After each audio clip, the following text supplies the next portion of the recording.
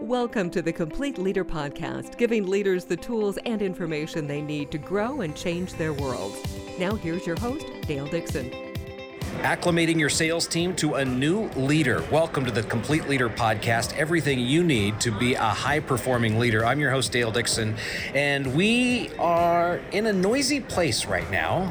We're actually at the TTI Conference in Phoenix, Arizona, in the conference hall, so you're going to hear some noise in the background, but I'm having a conversation with Holly Mitchell today. Holly is part of the Price Associates team, and we're talking about this idea of getting salespeople acclimated to their new leader when that new person comes in. So Holly, great to be with you today. Tell us a little bit about yourself, where you're from, and specifically your interest and expertise in this area. Yeah, hi. Thanks for having me on the show. My expertise has come from a 14-year career in big pharma, and I've worked with a lot of teams. I've had a lot of management shifts throughout the years, and I've been privy to great managers and also bad managers. And currently, I am with Price Associates, and I have the opportunity to work with teams where they come to us with unresolved issues, where they feel some unsettledness. Their sales results are declining, and they're not really able to identify what. Oftentimes, it's easy to point to the numbers or point to the manager, but they don't necessarily work hand in hand. So, just before we hit the record button on this podcast, you started telling me the story of this happening in real life. So, catch our listeners up to speed. You've actually seen what happens, what goes wrong when a new leader is brought in to lead a sales team specifically, and the attention has not been paid to doing it the right way. So tell us the story. Yeah, oftentimes, especially in robust sales teams, they're used to driving in one direction.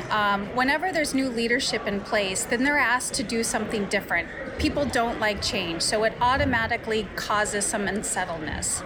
So right now, we're working with a company that is having some challenges on their East Coast team.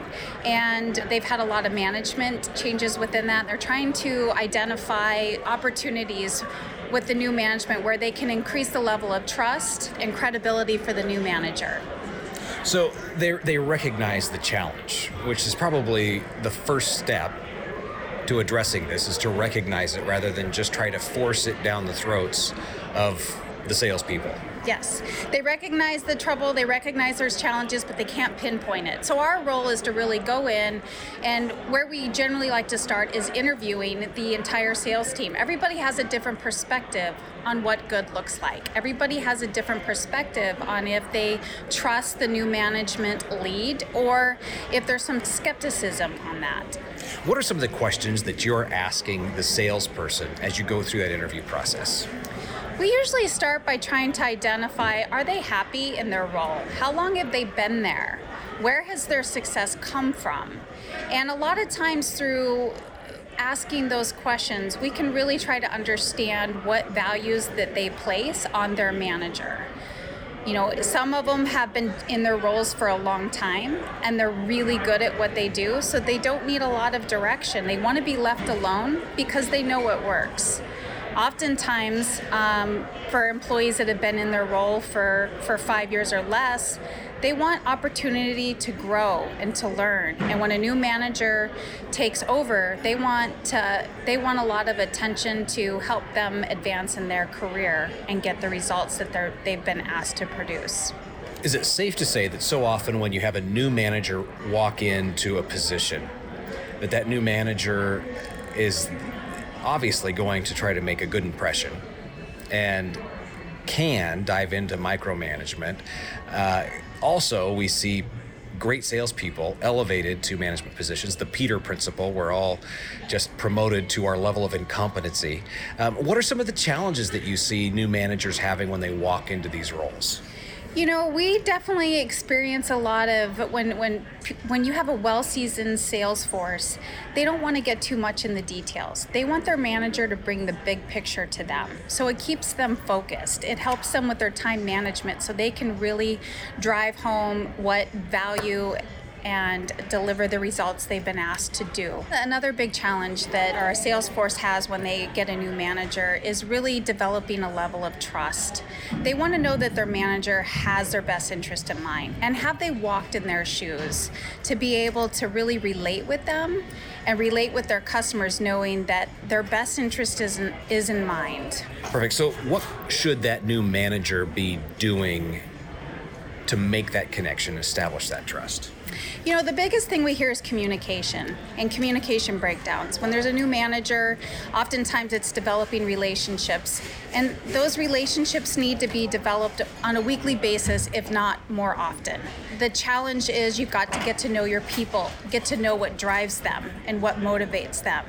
The more you understand that, the better of a manager you can be. And so when a new manager is taking over, they've got to have the credibility, the expertise, and really build the trust and communication with their sales team. I'm thinking back to a conversation I had within the last couple of months with a friend who is in medical sales, and he's relatively new to this. Has been in it a little more than a year, and we were talking about how the numbers come from high up, and it's you've got to hit these marks, this metric, and it was the relationship with his manager and the support he felt from his manager, because on the face of it, the numbers felt overwhelming. Yeah. But the manager was there to work through it, which goes to your point about trust, and that manager has to have credibility and relationship, because if the salesperson has a whip cracked above their head, pushing to a number, they can get lost in that overwhelmed feeling. Yeah. Trying to hit a 1.5, he was trying to hit 1.5 million, I think, in sales for the year, brand new. Well, I think we're in a place in life right now that every corporation is pushing down stretch goals to their sales team. So where there was pressure before, it's even more so now. And these goals and expectations are going to continue to rise. And so that's where we really have to support the sales unit as a team. We have to support each other, and a good manager really understands that, because if we go and try to hit these stretch goals all on our own, we're going to be exhausted. We might hit them, but you feel very isolated and just burnt out by the end of it. But if you approach these stretch goals as a team, where you know you're all lifting each other, you're weighing on each other's skills, then a good manager will enhance this communication. They will help lead the team down where you feel like you're not doing it alone.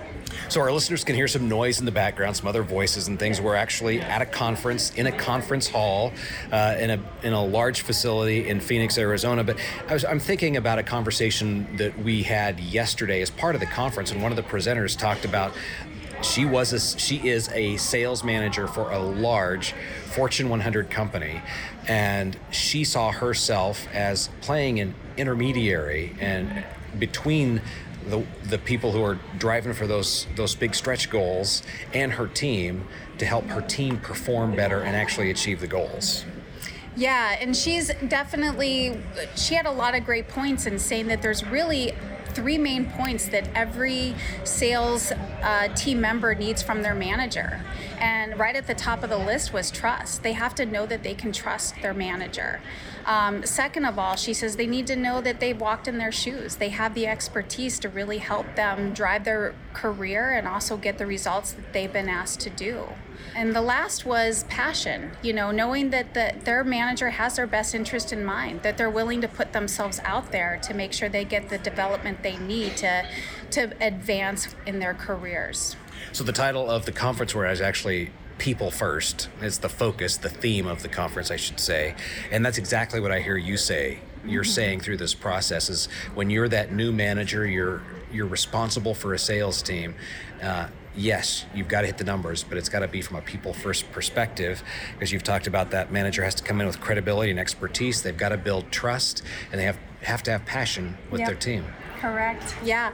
I think that this is a whole culture shift that we're going to see that's already happening, and we're going to see it move across large companies is they realize that it's going from a business strategy to people first. Because if you have the right people in the right place and they're feeling inspired in their roles, they will prove results. And you put the right managers behind them to drive that success, then companies are going places and reaching those stretch goals and growing. Companies are excelling at higher expectations and reaching the goals that they desire. Which is the end goal. Is the end goal. Holly Mitchell, part of the Price Associates team. If somebody wants to reach out, contact you, talk more about this concept, what's the best way to do it? Yeah, there's two ways. The Price Associates website is a great place, www.price-associate.com, or my email at holly@priceassociates.com, price-associates.com. Perfect. All right. Holly Mitchell, the Price Associates team. Also, you can learn more at the Complete Leader website. That's thecompleteleader.org, or find out about Holly and the Price Associates team, price-associates.com, the website. This is the Complete Leader podcast. Everything you need to be a high-performing leader. Thanks for listening to the Complete Leader podcast. Find more online, thecompleteleader.org.